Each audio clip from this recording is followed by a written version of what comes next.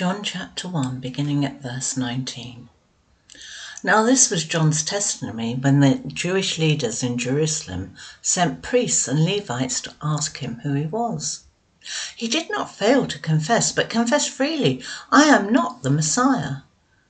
They asked him, "Then who are you? Are you Elijah?" He said, "I am not." "Are you the prophet?" He answered, "No." Finally they said, "Who are you? Give us an answer to take back to those who sent us. What do you say about yourself?" John replied in the words of Isaiah the prophet, "I am the voice of one calling in the wilderness, make straight the way for the Lord." Now the Pharisees who had been sent questioned him, "Why then do you baptize if you're not the Messiah, nor Elijah, nor the prophet?" "I baptize with water," John replied, "but among you stands one you do not know. He is the one who comes after me, the straps of whose sandals I am not worthy to untie." This all happened at Bethany, on the other side of the Jordan, where John was baptizing. The next day, John saw Jesus coming towards him and said, "Look, the Lamb of God who takes away the sin of the world. This is the one I meant when I said, 'A man who comes after me has surpassed me, because he was before me.'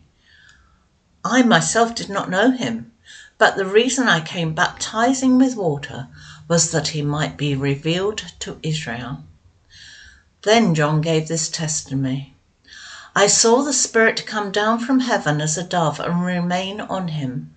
And I myself did not know him, but the one who sent me to baptize him with water told me, 'The man on whom you see the Spirit come down and remain is the one who will baptize with the Holy Spirit.' I have seen, and I testify that this is God's chosen one." Apologies that the first minute or so of the sermon is missing. What their need, how will they feel about seeing us in heaven? It makes me think, what about God? The owner and creator of all things, including me and you, how will he feel about me being there after my treatment of those people? My disobedience of him, my ignoring him. It's true, isn't it? The world is filled with goodness and excellence, but also lots of awfulness, like the Nurse Letby situation, and pain and hurt. It's also filled with lovely things as well, isn't it? It's just bewildering. But actually, it's a picture of my own heart. There's lots that's good, but much that is not. There's much to be proud of, but there's much that I feel guilty about and actually might make me worry about what does God think about that. Coco Chanel apparently said, "Guilt is perhaps the most painful companion of death." Voltaire, he wrote about it as well. He wrote, "Every man is guilty of the good he did not do." Even Depeche Mode, if I can put them in the same sentence as Voltaire. "You wore guilt like shackles on your feet, like a halo in reverse." It's true, isn't it? You carry around what you've done. And instead of a halo, we've got these shackles around our feet. I'm not sure that I'm altogether happy about a perfect and holy God coming to meet me in Jesus, is maybe what you might think. So you sort of think, well, I'll just try harder. Is that you? Or maybe there's a creeping doubt that Jesus' offer of light and life that we've been looking at is not for you because you've disqualified yourself because of your sin and the guilt you carry. Maybe others are a child of God, you think, and I am not. I try to bury that feeling, or I think that Christianity maybe isn't for me. Maybe there's so much mess in my own heart, I'm not even sure I could receive Jesus even if I wanted to. Is that you? I actually had that from someone this last week. Maybe I need to sort out my wrongness here before I come to Jesus and come to God. I think there's no way. If that's you and you think that, there's no way that you'll be someone who'll go, Nurse Letby can be in heaven. Because she's got to sort it out, hasn't she? And she can't. How can Jesus be light and life of mankind and make the worst of us, including me, make us children of God? How is that even possible? Here's the answer. Behold the person who ends our guilt, who takes away the sin of the world. The purpose of John's Gospel in John 20, verse 31 is, these things are written that you and I might believe that Jesus is the Messiah, the Son of God, and that by believing you may have life in his name. Isn't that wonderful? The aim of God is for us to have life, not guilt. And what we've seen so far is that Jesus is God. We've seen that in chapter 1, verse 1. In the beginning was the Word, that's referring to Jesus, and the Word was with God, and the Word was God. He was with God in the beginning. And we've also seen that Jesus is God's offer of life to us. Receive him, believe him, and being children of God, and we testify about him. In chapter 1, verse 12, it says, yet to all who did receive Jesus, to those who believed in his name, he gave the right to become children of God. Here's God come, we're being given the right to be children of God. The question that arises is, well, how can he do that with me? How can he do that with my wrongness? How can he do that with Nurse Letby's wrongness? Is that really doable? See the person who ends our guilt. But first of all, before we get to that person, we're taking through a list of people to show there's nothing that we can do about our guilt. There's nothing that humans can do about our sin. Have a look down with me at verses 19 to 28. We start off, now this was John's testimony when the Jewish leaders in Jerusalem sent priests and Levites to ask him who he was. And did you see where they were? Down in verse 28. This all happened at Bethany on the other side of the Jordan, where John was baptizing. John the Baptist is out in the wilderness. And this is his testimony in verse 19, his confession, that's repeated twice, isn't it, in verse 20, about who Jesus is and about who he is not. He has to do that because everyone is waiting for this Messiah. Everyone is waiting for a Messiah because God's people have been a mess. Almost 1,200 years before John the Baptist, on pretty much the same spot in the River Jordan, God led his newly rescued people into his promised land, into his kingdom to be his people. And ever since then, all the way through the Bible, here, it's been an absolute mess. The priests and the Levites who are coming out here to ask Jesus, they're relevant too because they're a reminder of the same mess. Their whole point of them was they were supposed to deal with the sin and the guilt before God of God's people. And they've just totally failed to do it. It hasn't worked because people are so filled with a desire to ignore God and to sin against him. It was too much. And so now the priests and the Levites come out from Jerusalem to see who John the Baptist is. Their presence is a reminder of human failure to deal with sin and guilt before God in a place where we're reminded this didn't work. They're all looking for this one person, the Messiah, who's going to fix it. And John the Baptist, so he isn't the answer either, is he? So he starts with what he's not. He did not fail to confess, but he confessed freely, I'm not the Messiah. I can't do anything about it. And they said, well, who are you? Are you Elijah? That's a man who spoke the very words of God in Israel's history. He never saw death because of God's favour. God said someone like him would come again. He is like the holiest, as holy as you can get. No, it's not him either. He's no good. Okay, well, are you the prophet, a person who would speak the very words of God again? Someone so touched with divine favour as to be able to predict God's future's plans. Are you that good? No, I'm not that good. Priests, Levites, John the Baptist, Elijah and prophet, obviously none of these holy and special humans are sufficient to deal with the guilt of God's people. If they can't, I can't. You can't. When it comes to my guilt before God, self-help is no help. Self-help is self-defeating. If we think we can do something about the guilt of our sin before God, we are saying we can do something that even the priests, the Levites, John the Baptist, Elijah and the prophet, they couldn't do. It's no good thinking that we can sort this out. what hope have we got of dealing with our sin? I can't even stop doing bad stuff. If I could deal with my sin, I'd just stop it tomorrow, wouldn't you? You know, I can't even stop my eyes looking at scantily clad ladies that pop up on the, you know, when you're on your computer screen. And how dishonouring to my wife. I can't even stop myself doing that. How am I going to deal with my sin when I can't even do that? I don't know what it is for you. How am I going to deal with my past wrongdoing that plagues me at night? Can't do anything about that, can we? Do you have what it takes to be perfect all the time? Because Hebrews 9:27 reminds us everyone is destined to die, and after that to face judgment from God. So either we do something about that guilt, or we take that with us into God's judgment. Now look, many feel guilty before God about things they shouldn't feel guilty. What we're talking about here is offences against God. We've got to be clear about that. But many religious people, many other people don't feel guilty before God when we should. We justify it. We go, it's not that bad. That's not the way to fix it, is it? That's denial. But some of us rightly feel guilty before God when his Holy Spirit is convicting us of our needs for repentance and faith. And here's the good news. There's hope. And it starts with John the Baptist in his response. When he says, did you see how he responds to them? They say, well, look, come on, tell us who you are.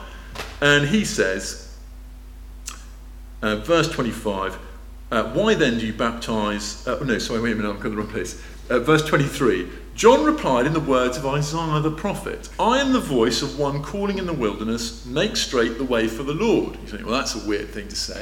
Why don't you just use a proper answer? What's the smoke and mirrors?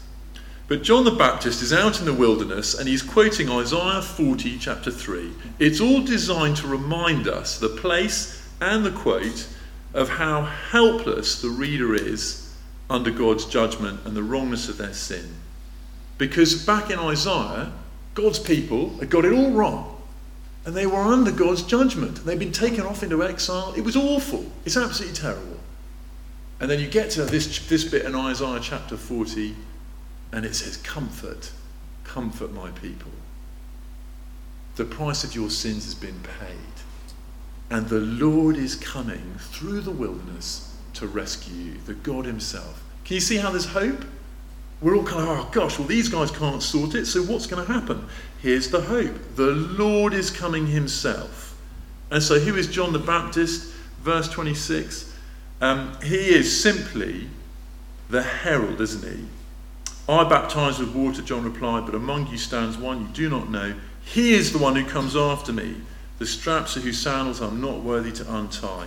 He is the herald of this special person. He knows he's nothing compared to this person who's coming. John the Baptist is like the dawn light that heralds the sun coming up and chasing away the darkness forever. He's introducing us to someone of a different order even to Elijah, to the prophet, to John the Baptist. This Messiah is someone of a different order. He baptizes with water, but there's something else extraordinary coming. And what that means is he's baptizing people with water, literally washing them. The idea that you're washing yourself clean, you're trying to scrub off. You know in a film where someone does something really bad and they've got the blood on their hands and they're in the shower and they're going, because they're trying to scrub off the blood but also the guilt.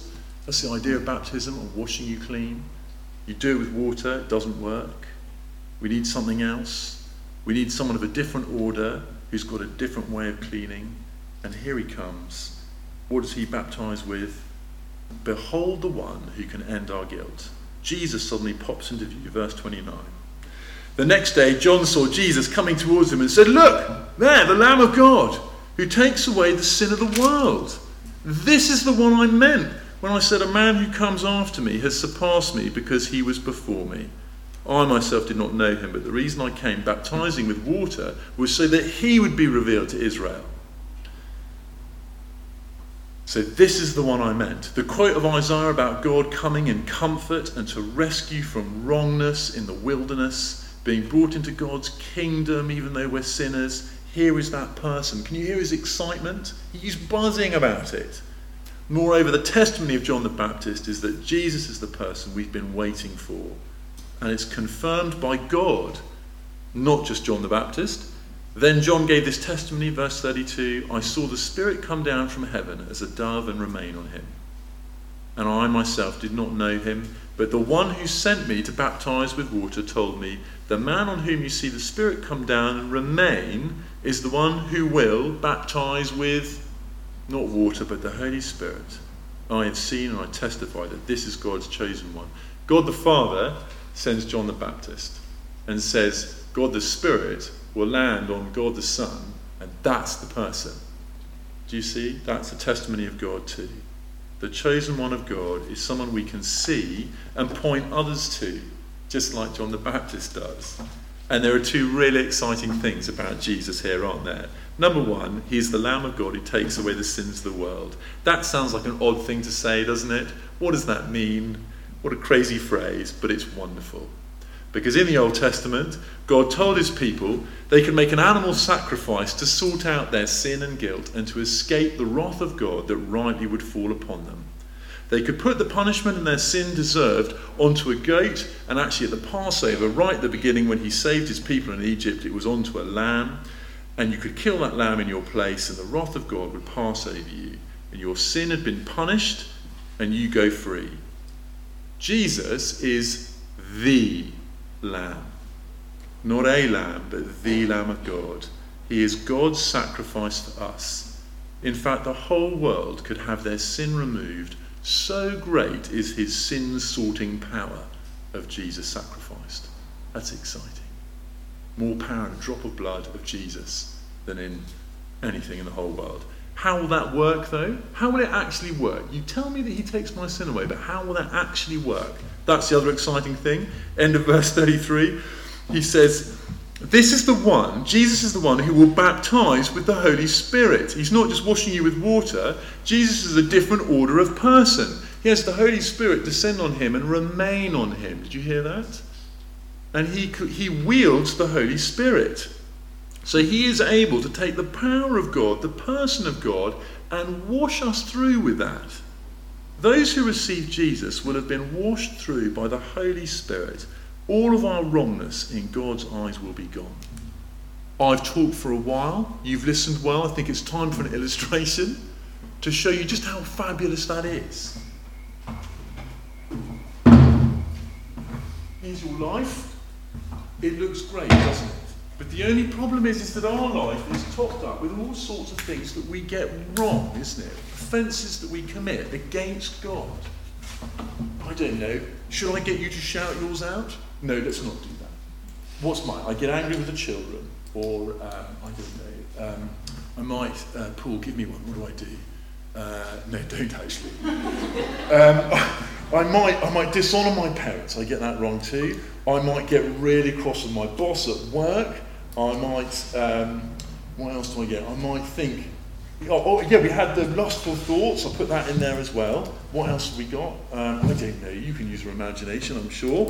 And that's the problem, isn't it? Is that once sin gets in there, it does just get all around and it taints everything, doesn't it? And that presents us with a problem when we come to God and stand before him and he looks at our life and he says, yeah, that's not drinkable. You're going to get condemnation for that. Oh, well, how am I going to wash this clean? How are you going to do it? You can't, can you? You can't put it out, you can't put more water in. But what you can do is come to Jesus, who's the Lamb of God, who takes away the sin of the world. And what that means is that he wields the Holy Spirit. It's not Buxton water, it's the Holy Spirit for the purposes of this evening. And when we are baptized with the Holy Spirit, when we pray to Jesus and we ask for him to forgive us and we say sorry, and he gives us his Holy Spirit, this is what happens.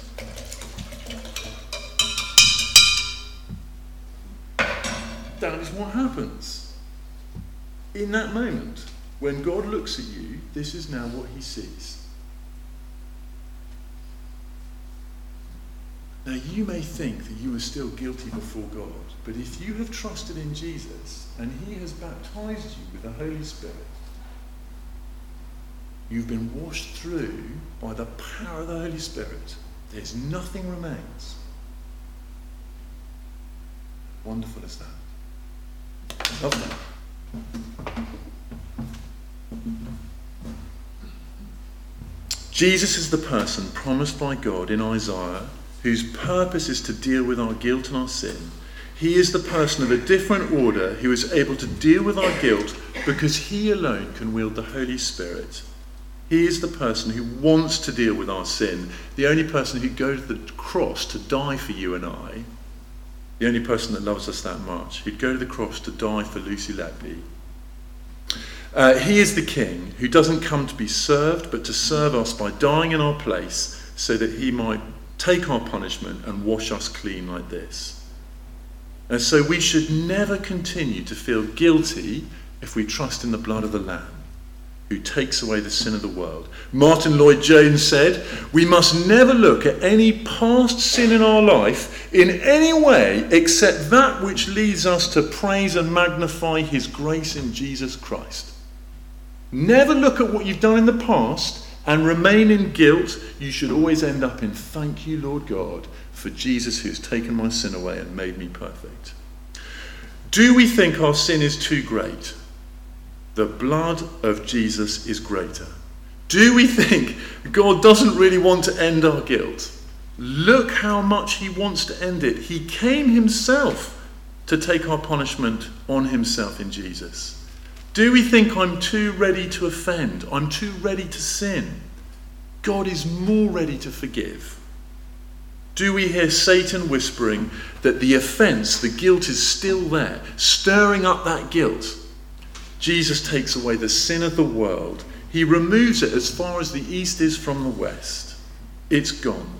Do we fear curse or punishment?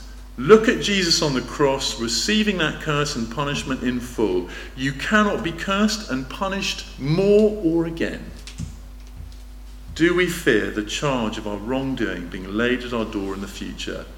Your sins aren't just suppressed by you, they are taken away by God himself, who can reach out to that place wherever he has taken them and resurrect those charges against you. Spurgeon said, "Until God can change or lie, he will never bring to mind again the sin of that man he has pardoned." Isn't that great? Until God can change or lie, he will never again bring to mind again the sin of that man he has pardoned. This is what excites me about Jesus. It's why I want to be like John the Baptist and telling everyone about him, because there is no one else who will take away your guilt and your sin and guarantee your future. Buddha doesn't. Muhammad doesn't. He tells you just got to try harder. There's no answer to this in the atheist secular. You just maybe deny that it's sin. You just say it's not hurting anyone, it's fine. But the guilt gnaws away, doesn't it? There's no answer for taking away sin except for the person of Jesus Christ, and that's why our land needs Jesus like nothing else, and we must tell him. We must tell people about him in this mission week that's coming up. What an opportunity to introduce people to the one person who takes away the sin of the world. Can I say, on a closing note here, do not confuse the often judgmental nature of the church and God's people with the forgiveness of the Lamb who takes away the sin of the world. If you're someone here today who has got a hard time from Christians for something that you've done, I am sorry for that. But do not confuse that with Jesus who takes away your sin.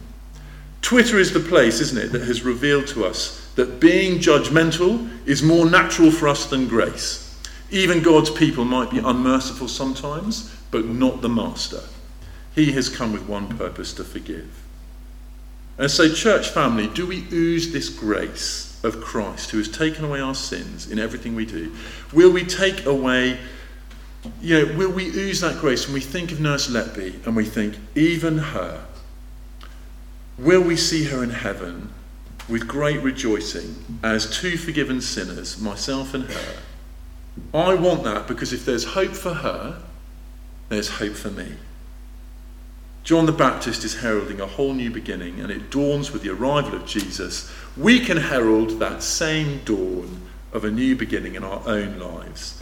It dawns with believing in Jesus. It breaks with trusting him to take our sin away. Jesus is the sun who chases away our dark of our guilt as we walk in his light all our life. All we can do afterwards is just talk to each other about what helps you, remind you that Jesus has taken away your guilt. How wonderful is that? Let's pray.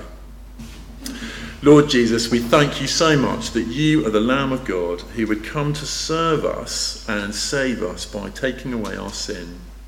Lord, we long for our families and our friends and our nation to know this forgiveness and the freedom and the joy and the comfort that comes from it to a whole generation, a whole land that is plagued by fear of being caught out, by being judged by those around them, Lord, by those who want to counsel them or whatever it is. Lord, we long to know your grace so that we would just lift our hearts in rejoicing and excitement like John the Baptist and say, look everyone, over here is Jesus who takes away the sins of the world. Bless us with that lovely joy and that confidence in your grace. Amen. Amen.